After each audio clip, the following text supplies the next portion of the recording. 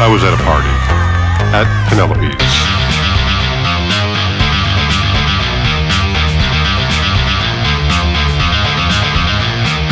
I had to pee badly, but I could not know how just needing to pee would cause me almost as many problems as that damn rock would. The party was packed, and there'd been a line at the bathroom for an hour. Several people behind me gave up and left. Eventually, I was alone in line. And alone in line, I was thinking about the last 5 days.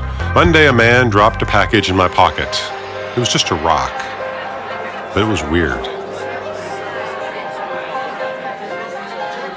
Tuesday, I told Jan, Cynthia, Robbie, and Penelope about it at lunch in the courtyard where we eat on nice days. I told them all about Crazy Train Platform Man and his crazy rock, and Staring Man, one of the 3 train thugs. And Penelope's bathroom door finally opened and a young woman hurried out. I gave her a friendly smile, but she didn't see it because her head was down and she did not look at or acknowledge me. I hurried in, lifted up the toilet seat, and...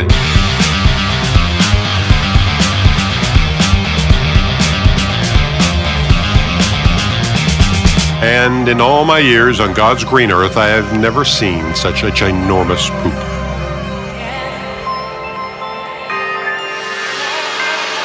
It was so big, it broke my brain to the point where I started thinking about Wednesday morning. On Wednesday morning, I was stepping on the elevator when I heard Cynthia. She shouted, "Sean, hold the elevator!" When she got on, she told me she'd been thinking about Staring Man all night. She asked, "What do you think of him? Why was he staring? If Crazy Train Platform Man is simply crazy, what does that make Staring Man? He chased and tackled him, right? He was searching him, right?" Cynthia usually asks a lot of questions, and I'm usually not able to answer all of them. But some of those questions had occurred to me, too.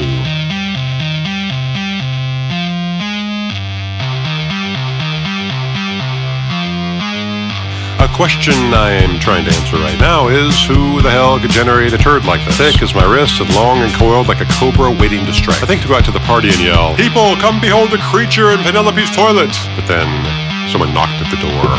I shriek, "Someone's in here!" in a weird voice because I guess I have to pee so bad.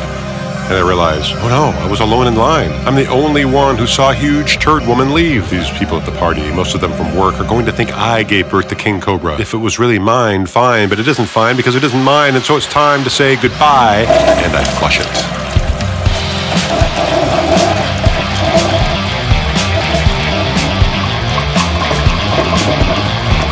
Thursday at work had been this year's Apex. I spoke and everyone listened, and everyone loved me. And I told everyone that I was going to let Crazy Rock go free in the courtyard under the only tree, and Robbie said, "Hey, let's have a ceremony." And we did. I held my arms high, displaying Crazy Rock like Mufasa held Simba. I spoke. "Dearly beloved, we are gathered here to celebrate this thing called Crazy Rock.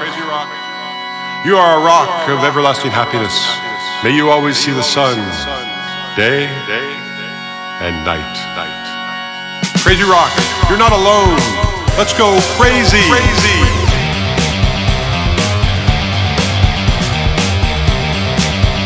Then I set Crazy Rock free under the lone tree in the courtyard so he could be with his rock friends while I rocked with my friends. Behind me, Jan and Robbie harmonized a Prince song while Cynthia beatboxed. Penelope and I danced. It was muy awesome.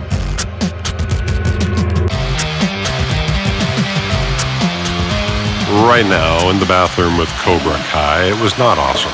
Flushing didn't work. The turd was so large it simply spun in place, around and around and around, too dizzy to find the exit. Meanwhile, the water in the toilet came dangerously close to the top, suspensefully suspending and slowly descending in retreat. Then, again, someone knocked at the door. I repeated, "Someone's in here." What's with the weird accents? Why am I doing that? They said, "Other people need to use the bathroom too." I spotted a toilet brush next to and a little behind the toilet. I grabbed it and jousted with the poop. I poked at it, but it was like cement. I panicked and flushed again.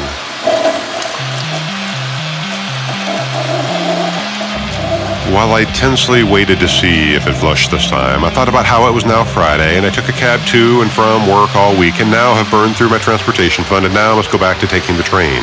And I'm worried about being accosted by Staring Man and the 3 train thugs. They gotta still be looking for me, right? Again, the water in the toilet came right up to the edge of the bowl. A little slipped over the edge and down the side of the toilet, and this reminded me that I still have to pee. And that brings me to this. Don't judge me. It was an emergency. I'm not this kind of guy. I pulled back the shower curtain, turned on the water, and peed into the bathtub. Through the door, I hear more people congregating. I recognize Penelope's voice. She says, Someone taking a shower?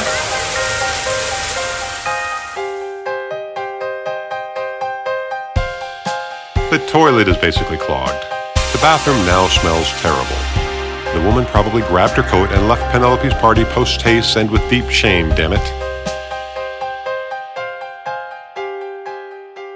Can you imagine the entrance I would make if I went back into that party? Exactly. That's why I did what I did next. I went out the window, shimmied on a little ledge to the neighbor's fire escape, climbed and hopped down, and I ran. I ran so far away. I didn't have money for a cab, so I headed to the train station, and when I got there, I suddenly got nervous. But Staring Man must have given up looking for me by now, right?